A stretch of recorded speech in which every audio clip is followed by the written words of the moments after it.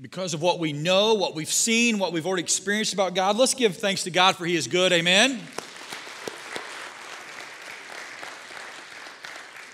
Today we're going to give thanks to God specifically for the unity that we have as brothers and sisters. Here's the cool part. No matter who you are today, whether you're online or you're in the room, we can give thanks no matter our past, no matter our background, no matter what you even did last night. In Christ, the Scripture makes certain that we are one. And I thank God for the unity that we have at FCC. From the example of even the mission trip, that we are united in mission to love God, love people, and to serve all. We saw that, the example of that. And when God's love is shared with others, they know His grace. Look what Paul says about thanksgiving that comes out of sharing grace. It's from 2 Corinthians chapter 4. He says this: as God's grace reaches more and more, whether it's across the street or in Mexico, there will be great thanksgiving and God will receive more and more glory. That gets me excited. Whenever I see a trip like that, Dee is exactly right. While the house is great, what's amazing is people have received God's grace. And when more people know God's grace, more and more people give glory to God. And that's what it's about. And that's why we're united in this effort. I praise God for what He's done this past week through the mission trip and so much more. I've heard testimony of students loving on students. Teenagers, taking care of teenagers. That gets me excited. I've seen evidence of moms helping moms that are going through hard times. I've seen evidence of families who are suffered loss and death, of the church family coming alongside of them. I wonder how God has showed you grace that you need to be thankful for today. And sometimes we gloss over it too quickly. But we're to give thanks for He is good. I've seen how you, the church family, has stepped up this week. Last Sunday we announced that the Restore Christmas tree was there. Over here in the would it be the east alcove, there was a Christmas tree, and it was the Restore Christmas tree. And there were tags on there you could take off, and then it would give you some indication of to buy pajamas for restored children for Christmas. Foster care children, maybe kids going through an adoption process. And we all wanted them, the Restore Network wanted them to all have pajamas. Guys, in less than 2 hours, all of those needs were met. And I praise God for that. Great job on that. What's interesting, in the other alcove over here, there's another Christmas tree. It's the Toys for Joy tree. And when we started a service at 8:30, there were 2 more Christmas gifts available to be claimed, and they were gone before the church was done, before the service was done. Once again, you have stepped up to share grace because you've received grace. Those children, whether through pajamas or toys, are going to be blessed. Now, if you've taken those, let me ask you to bring those gifts back, okay? And so they can be honored in that way. Another thing we're doing this Christmas season is providing together food baskets for area families. 300 food baskets will be put together, not just from this church. And I love this about this program. It is from the big church in Bond County. People who claim Christ, the pastors and area churches get together 300 food baskets to supply needs. And you can contact the sheriff office if you know someone that needs to be put in that program. But you can help us bring peanut butter and jelly in. That is our portion that we're adding to that basket. And I just praise God that the unity of that goes beyond this church, okay, to meet the needs of the area. There's one thing that is probably lagging behind of our response so far, but I know you're going to pull through. We sign up every year to do a lot of ring belling at IGA. Those resources do not go to us at all, but they go to Bond County to meet needs of local families in need. So if you could sign up to ring the bell with the red bucket at IGA during these times, November 23rd to December 21st, we'd love for you to do that. You can do that right outside the offices on the table there, and we need your help to make that happen.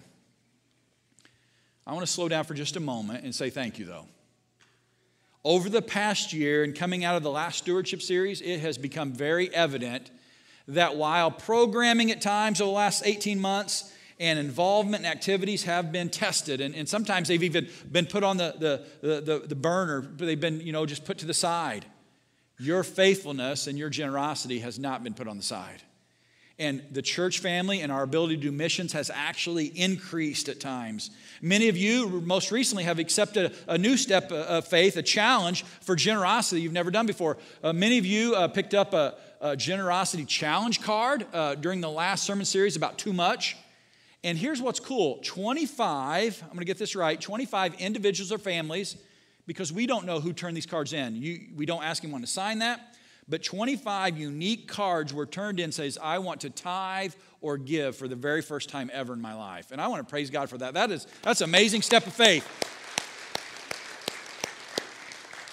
Here's what's really cool. 15 different units have said, I want to, for the first time, many of them saying, I want to give beyond a tithe for the first time ever. So they're saying, hey, I've been tithing probably. 10% of everything that I have is going back to God, and I'm going to even do more than that. 15 people identified that. That is amazing. I just praise God for that. Let's praise God for that. I want to share one story that came out of that. All but one card, I have no idea what was connected to, but this family had a miracle happen already. It's a young couple who's been married about 2 years, and they had not committed to God or to one another what they were going to do with their finances according to giving. They just hadn't got there yet. You know, I know they serve, and I know they're faithful people, but I don't know the details. That's not even for me to know. But as we're going through this series, they began to talk, we should probably make some level of commitment to one another, to be on the same page, but most importantly, before God, what are we going to do? And they're like, I don't know.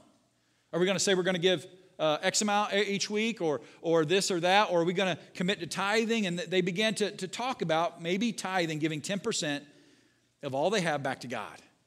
And that's uncomfortable. If you've never come to that moment, are we committing to do this or not? It is hard to take that step of faith for most humans. If you have done that easily, praise God for your step of faith. But they struggled with this. There was some stress, there was some anxiety. But after a couple of weeks in prayer and discussion, they were led to make a commitment. I didn't know their name. I didn't know any of that. They put it in the card. About 5 days ago, they shared with me an email that on Sunday night they made that commitment. The next Monday, as they both headed off to work at different jobs in different cities, before lunch, both of them were surprised from their advisor, their boss at work, that they had received an unexpected raise on that Monday morning, each of them. And they were giving thanks to what God has done. Does that mean every time I'm going to take a statement of faith and commit to something financially that I'm going to be blessed financially? That is not what it means. But what I know is true, when God says, test me in the tithe and see that if you don't bring the whole tithe before me, God says, I will pour open the floodgates for you. It may be financially, it may be based on relationships, it may be based on a lot of things. But what I've learned, and they're an example of this, you cannot outgive God when you faithfully trust Him. And I just want to celebrate this young couple statement of faith and their growing faith to honor God. Let's give God glory for that.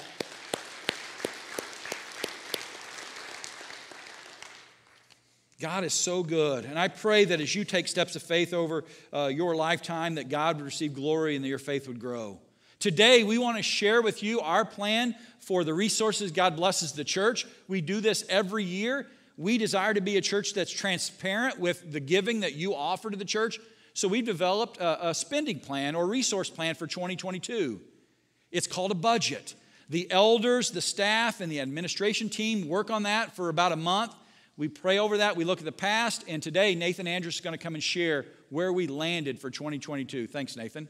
Oh, by the way, you can see in the budget our red shirts that match for the whole staff. That's a part of the budget. No, it's not really. But we're the only two who got the memo. Yeah. Okay.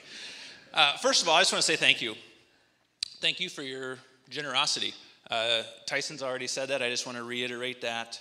Over the last 2 years of uncertainty, you've remained faithful in your generosity, and I just want to acknowledge that and celebrate that.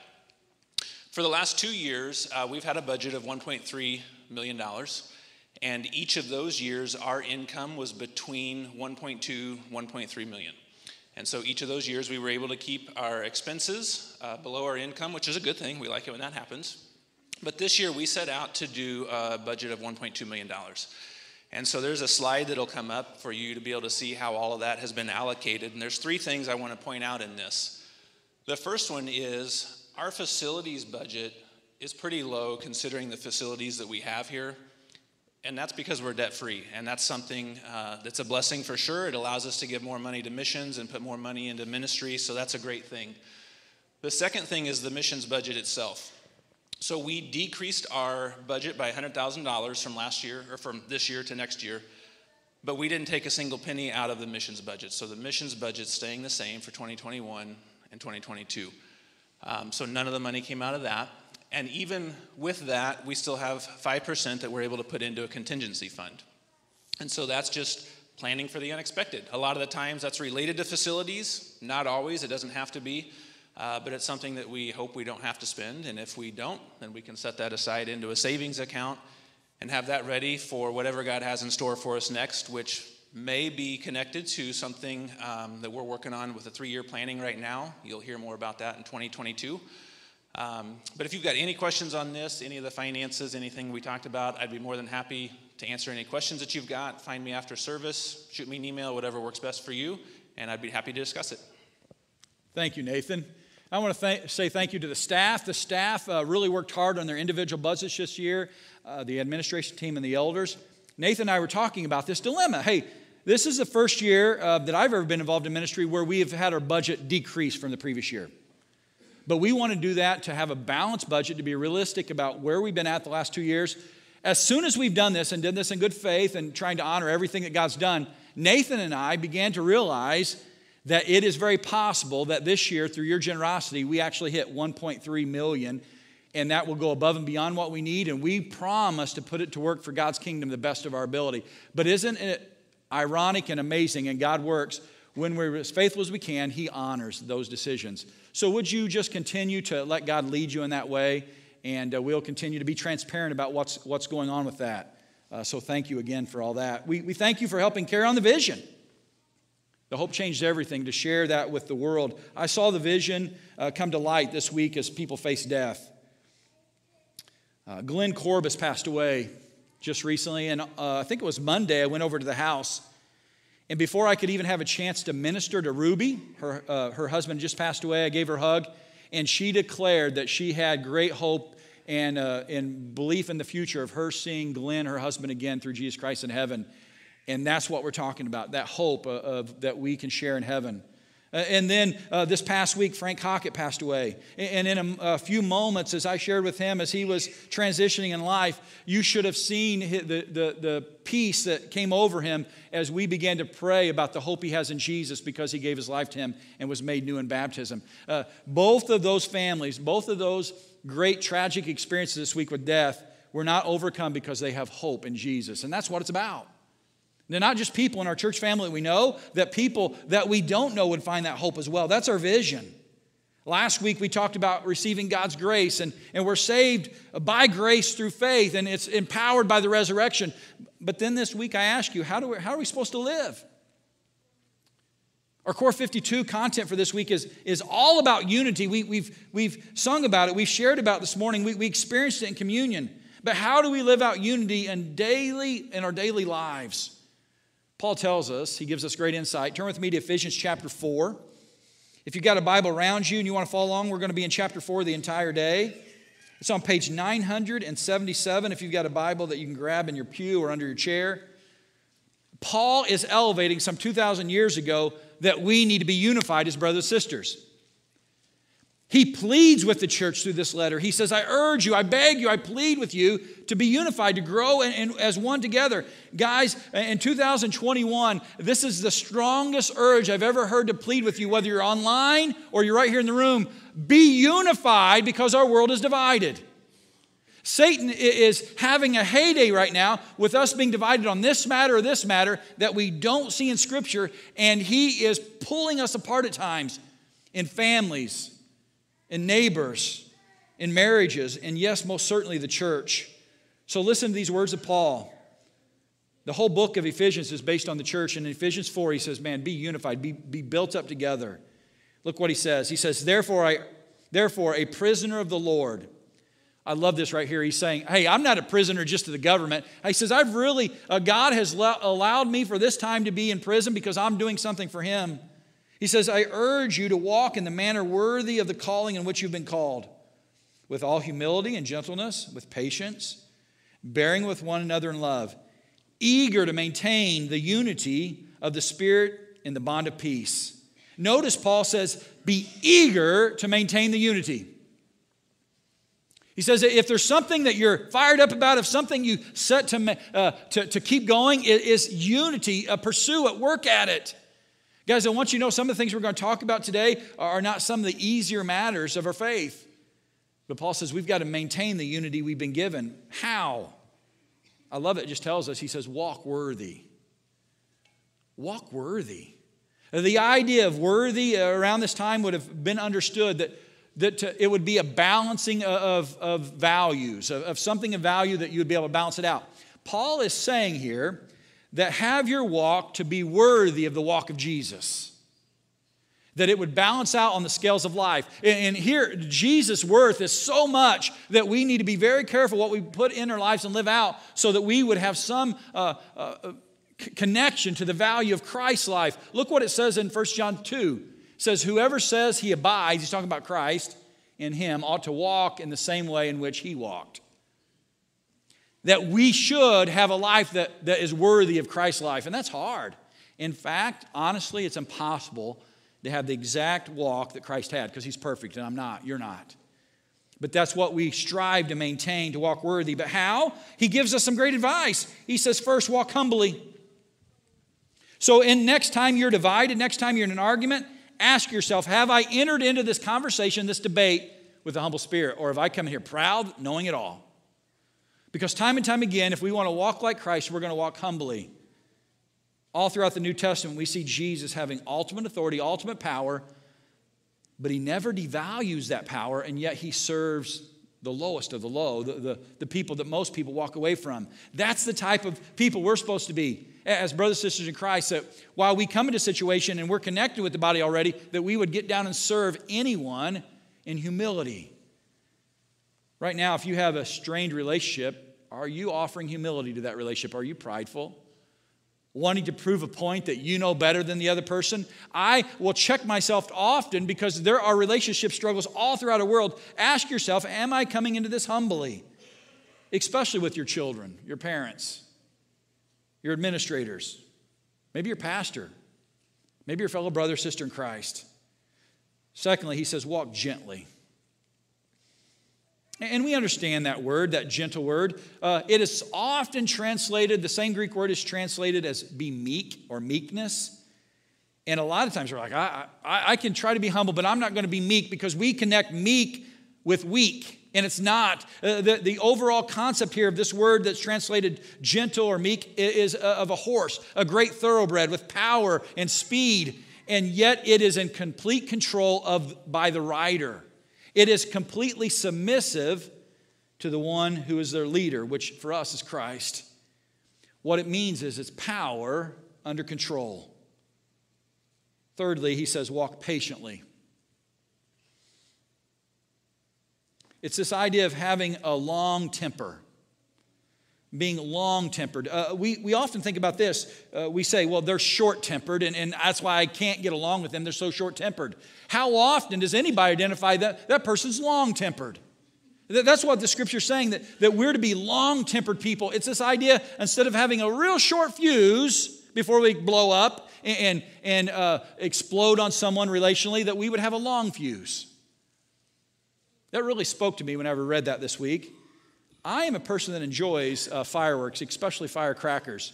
And the older I get, the more I appreciate a longer fuse, okay? Because at a young age, man, I would be working with that stuff and I would just light it and whatever happens, happens. Now I've realized having a few blow up in my face, I want to get away from that thing. How many times are we as Christians, we're like that person that's short fuse. Somebody comes into a relationship with us, contact with us, things don't go so well, and we blow up and we make a mess of things. Paul here is saying, be patient. Have a long fuse when it comes to debate, when it comes to division.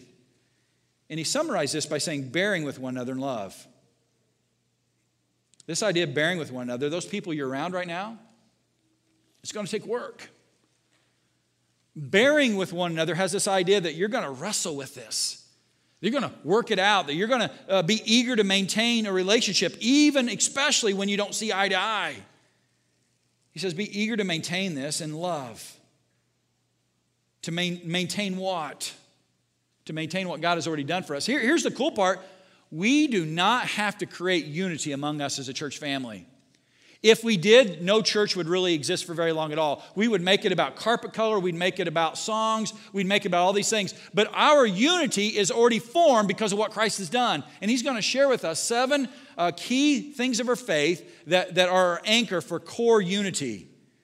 Because here's what's going to happen. If we don't focus on these 7 things, we're all going to have things come up in our minds and say, I identify this as not what I like, and I'm done with this situation.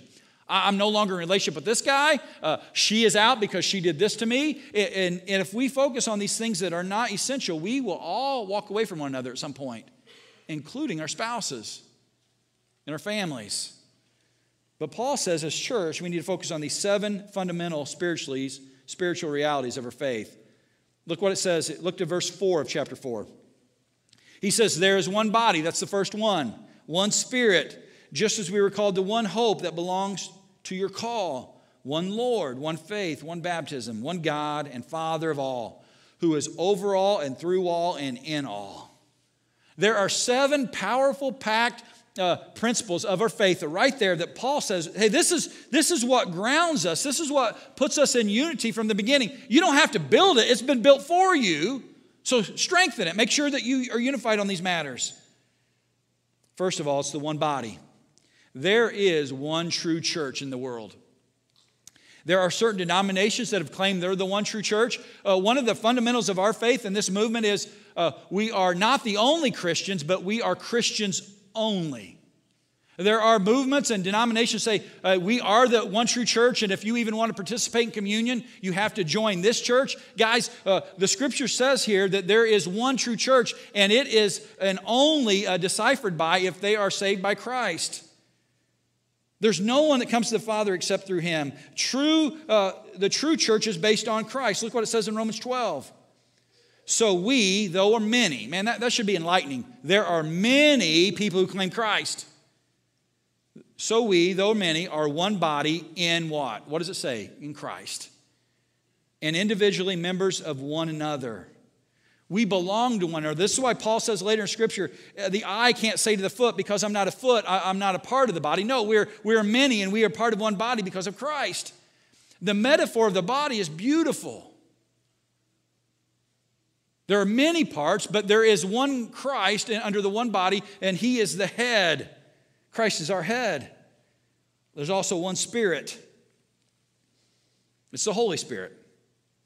The Bible teaches often that the Holy Spirit is a unifying factor. I think today, as we read the entire chapter, the Holy Spirit and the gifts it's offered and the fruit of the Spirit is the key to unity. We need to do a better job. I'm saying this from my own personal experience and even as your pastor. We need to do a better job appreciating the Spirit's unifying factor among us. We are one church under Christ, but the Spirit often unites us. And be open to what the Spirit does. Recently in our deeper dive on Wednesday night, we talked about this. We need to do a better job of understanding and let the Holy Spirit empower our lives, our marriages, what we do at work, our prayers, our worship. The Holy Spirit is always pointing to Jesus, and there's one Spirit. Look what it says in Romans 8. Now, if anyone does not have the Spirit of Christ, he is not His. Be open to the Spirit, because if the Spirit is not in you, you don't belong to Him. Also, there's one hope. It's the hope of eternal life in heaven. Look what the Scripture says. It says, praise be to God, the Father of our Lord Jesus Christ. In His great mercy, He has given us a new birth in a living hope through the resurrection of Jesus Christ from the dead, and into an inheritance that can never perish, spoil, or fade. This inheritance is kept in heaven for you. Man, this is beautiful. What we have in Christ, our hope, is kept for us in heaven, and no one can take it away. No one can make it perish. It will never spoil. It will never fade, and we can be confident there. Our hope is not a wishful thinking. Our hope is confident that someday we will be with Christ and we will be with the body, those who believe in Him. That's our hope. And yet, so often we're like, well, I can't worship with this person because they like these type of songs. I know they have a stance about their politics that is different than mine, their left or the right. I know they believe differently about something in the current COVID recommendations. They are different than me, and I can't stand to worship with them. We need to be careful of those statements. Because if they're in Christ and you're in Christ, there will be a day you not only will worship with them, you'll live beside them in heaven. So we need to be comfortable worshiping together now on earth. Will there be moments where we do things differently? Absolutely. But let's not declare that I am no longer part of those people because they're claiming Christ. And if you're claiming Christ, our hope is together in heaven. Because there's one Lord. It says that. Christ is this one Savior. I love when the Bible just makes it super simple. It says, there's one Lord. Well, who is it? Jesus Christ. Through him all things were created and through whom we live. This Jesus Christ is most certainly our Savior, our Lord, and the head of the church. We're going to talk a little bit in just a moment about shepherds or elders. They are the leaders. They're my boss. If you wonder if Tyson has a boss, absolutely. They're the elders. In fact, it took a while for my boys to get this through their minds growing up. You know, when they were kindergarten age, first, second grade, the elders were not at church very much, especially when they were awake. We had elders meetings when they were asleep. The boys would come to church. They could walk to church. They'd be like, Dad, who really runs the church? You know, and I'm like, they didn't really have a great answer for them. They thought it was me. They said, Dad, aren't you really the boss of the church? I was like, no, your mom is really the boss of the church. She's the one who decides all these things. But then I would tell them, no, the elders are my boss. But Christ is our head. And the same is the truth here. Christ is the head of the church. The elders are our shepherds. I am a pastor. We have a staff. But Christ is the head. He's our Lord. There's one faith. And our faith is in Jesus. Look what Scripture says. For we are all children of God through faith in Christ Jesus. There's a theme here. It's in Christ. It's through Christ. There's also one baptism. And baptism is a great unifying thing that we participate in. There's one baptism. I was so amazed to think Frank Haku just passed away. He was baptized in his early 80s here. That is an amazing testimony. I thought Frank had been baptized since he was a child. His daughter said, no, Frank was baptized by Daryl just about 5 years ago. And in that, Frank united not only with this church locally, but he's now united with the kingdom of God eternally forever. Baptism unites us not only together, more importantly, baptism unites us with Christ in his death. In Romans chapter 6, it says, when you're buried with Christ in baptism, in immersion, you are joined, you're united in his death. And he says, if you've united with him in his death, you most certainly will unite with him in his resurrection. Baptism is a great uniter of our faith spiritually and our camaraderie as brothers and sisters. So let me ask you, what's keeping you from taking that step? Look what it says in Colossians 2. For you were buried with Christ. In baptism, he makes it plain. You're not buried with just a group of people. You're buried with Christ when you were baptized. And with him you were raised to a new life because you trusted in the mighty power of God who raised Christ from the dead. So won't you take that step? There will be a day you probably won't make it as long as Frank did. Frank passed away in his late 80s. And I was so thankful that Frank united with Christ. It was amazing to hear he did it in his early 80s. But if you pass and there's no, for me as a pastor to know that you never united with Christ, you never claimed him as your Lord, I will be heartbroken. Your family will be heartbroken. But you know what peace and joy comes when we can declare, there was a witness to this person declaring Christ their Lord. I saw them unite with his death and his resurrection. That really is a blessing to us. But more importantly, it unites you with your Heavenly Father forever in heaven. So have you done that? Paul, the Apostle Paul, was feeling like he couldn't unite with the church. You know why? Because he tried to kill the church for years. The Apostle Paul was formerly known as Saul, and on his command, he saw people stoned. On his command, he tortured Christians. And so whenever Christ came to him and Christ changed his heart, he's like, I don't know if the church will accept me. I don't know if they'll be able to unite with me. And here's what Ananias told Paul in Acts chapter 22. What are you waiting for? Get up and be baptized and wash away your sins, calling on his name, the name of Jesus. None of us have the same story as Saul and Paul. And yet, Paul came to a point where he was baptized, where he was made new in that. It's a great uniter because we are all under one God. The last thing it says here, we have one God. Look at the passage. It says, blessed be the God and Father of our Lord Jesus Christ, who according to his great mercy has caused us to be born again to a living hope through the resurrection of Jesus Christ from the dead. So a lot of the same concept. But here the scriptures are highlighting the fact that we have a God and a Father who has blessed us into his family through Christ. I wonder if you've accepted that blessing. I wonder if you know that foundation. Those are the 7 things that we need to make sure we're connected on, that we're unified by. But here's what's interesting. We are not asking for everyone to look the same. Unity, hear this, does not mean conformity. Our world thinks, well, if you're going to be a part of this movement, you got to all look the same. It's scary how so many movements look the same on social media. They start eating the same things. They start dressing the same way. Nathan and I, in no way, form, are stressing conformity by red button-down shirts, okay? In fact, I'm thankful there's not many else in the room. Unity in Christ does not change who we are. We are different, and I celebrate the fact that we are different as brothers and sisters in Christ. And one of the biggest ways we're different, we're gifted different. The Holy Spirit makes us different. We were created different. The Holy Spirit makes us different. We need to celebrate our differences.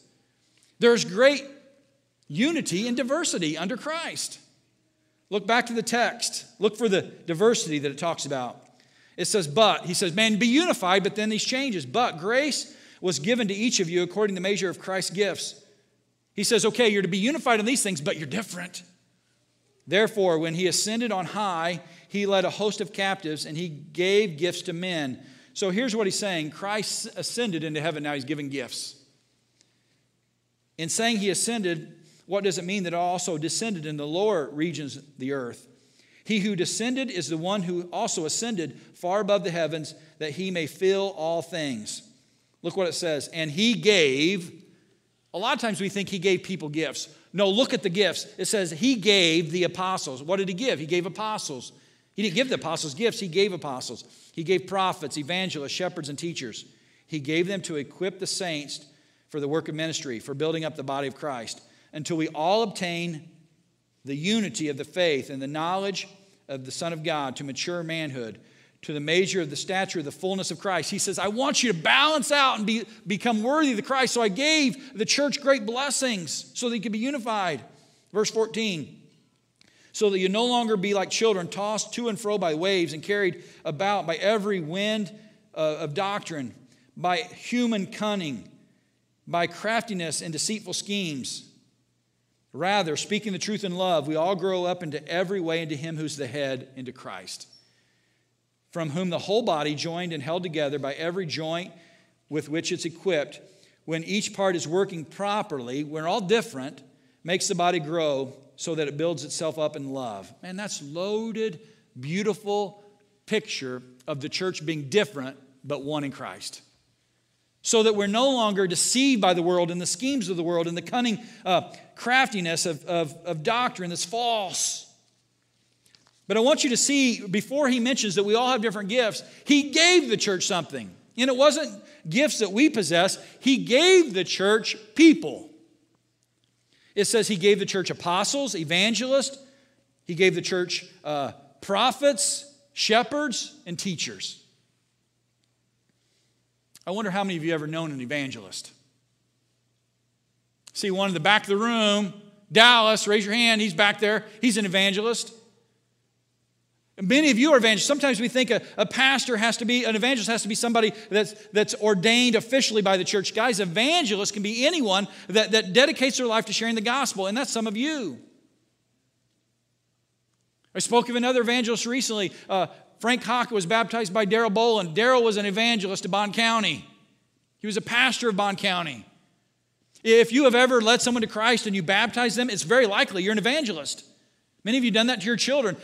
Who should be the greatest evangelist of your children? The parents, the grandparents. Evangelists have been blessed to the church. It's not a gift. It is actually people. So many of you, just raise your hand if you've ever shared the gospel with someone. You're a gift to the church. Raise your hand if you've ever shared the gospel. You are a gift to the church. And he also says, hey, there are shepherds. The word here, shepherd, in the Greek is interchangeable with our word that we understand more commonly as elder. They're overseers, they're protectors, they are shepherds of the church. They are the people that we entrust to make decisions based on doctrine. God appoints them. They don't earn that. God allows them to lead. And this church has been blessed with elders over the years. Almost 150 years of great elders. And he says, you know what elders are? They're a gift to the church. So next time you're thinking about an elder, and the first thing that comes to your mind, I can't believe they made that decision. I can't believe they did that. If they only knowed what Tice was doing, man, they'd probably really be fired up about that. Before you jump to conclusion with the elder, step back and say, that person, based on the Word of God, is a gift to the church. Doesn't that make sense? They are a gift to you. Are they perfect?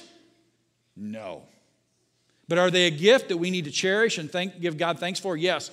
So if you're an elder, I'm going to take you one step further than this. If you've ever been an elder of this church, whether it was for a year or you did a 20-year term at some point back in the day, would you stand up if you've ever been an elder of this church? Because we're thankful for you. Would you stand up? I know some of you are in the room.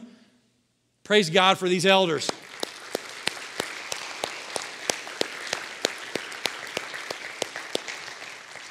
In just a little bit, Brian's going to say it's time to be praying for new elders.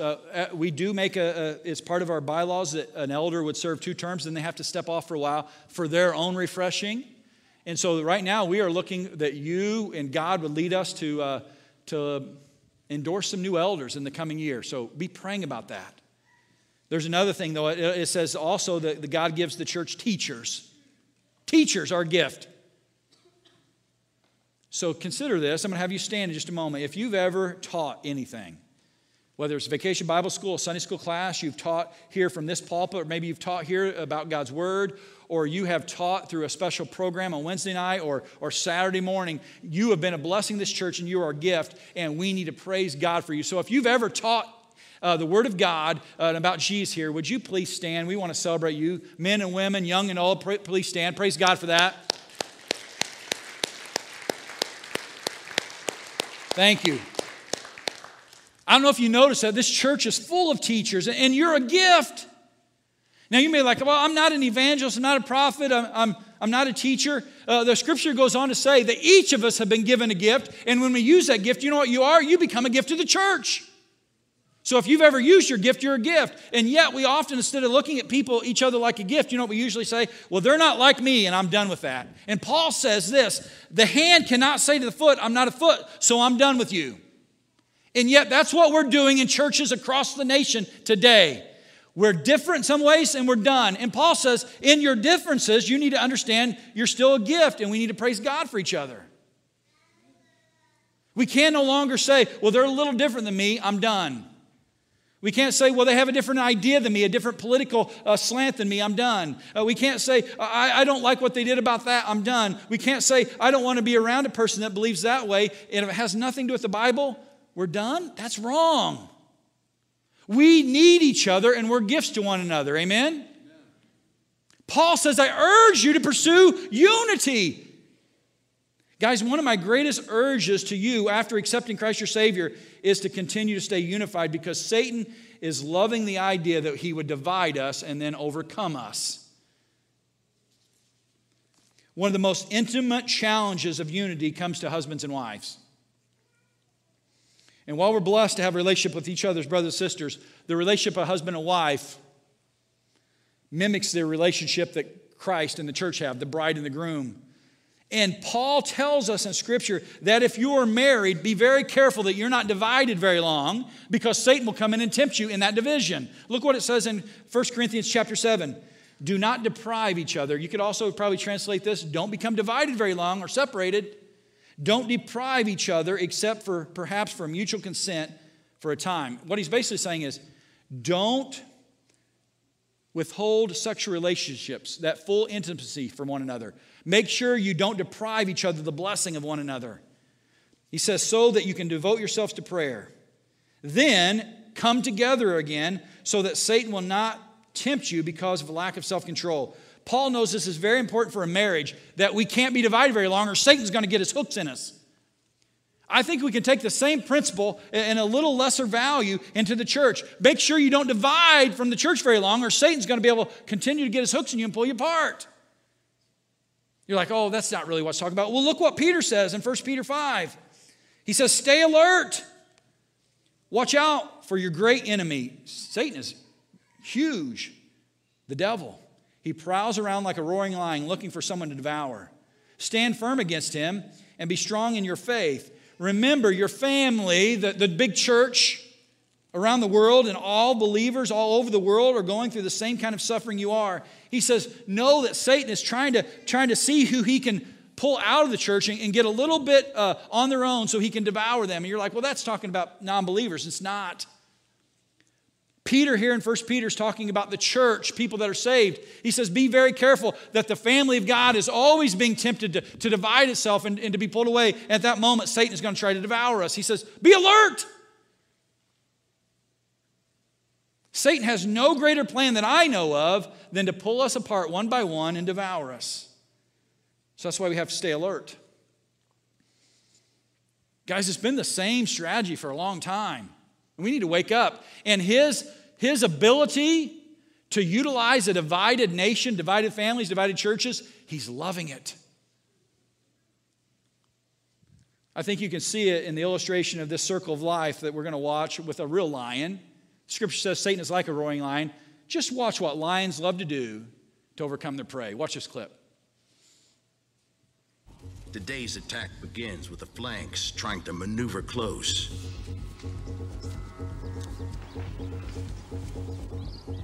They will try to separate a lone buffalo from its herd.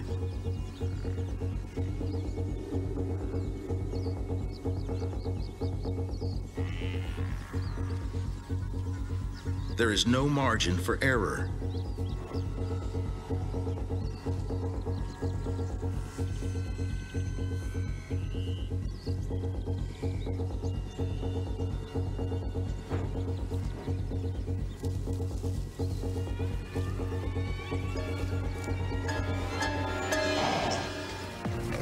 The rest of the pride keeps the loner busy, working together to tire him out. Before he knows it, he is surrounded. The center moves in for the kill, but bringing him down requires the extra 100-pound bulk of one of the big males.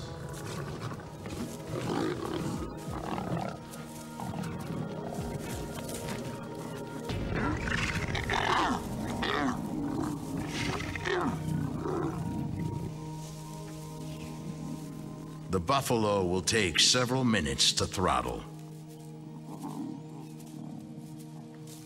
But even the herd knows it's over.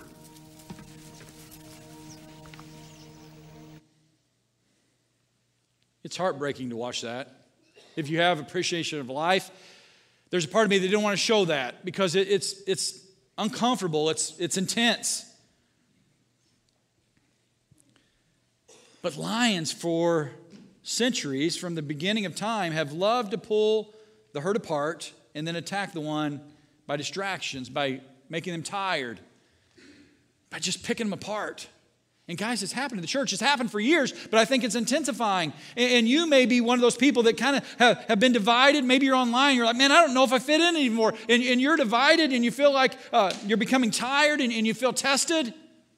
Know that you're loved. And for us, the herd, who have watched them kind of go off on the fringes, it is our responsibility to let them know they're loved and they're welcome in a moment. And we need to pursue them outside of the building and inside the building. Because while it's a tragic scene to see that buffalo overwhelmed, guys, it's happening to souls. It's happening spiritually. And it will continue to happen until Christ returns, unless we do something about it. So know that we are united on the core truths, and we are going to be different on a lot of other things. But Christ is the one that saves us, and He's the only one that can unite us. It just came to me as I watched it probably for the 5th time.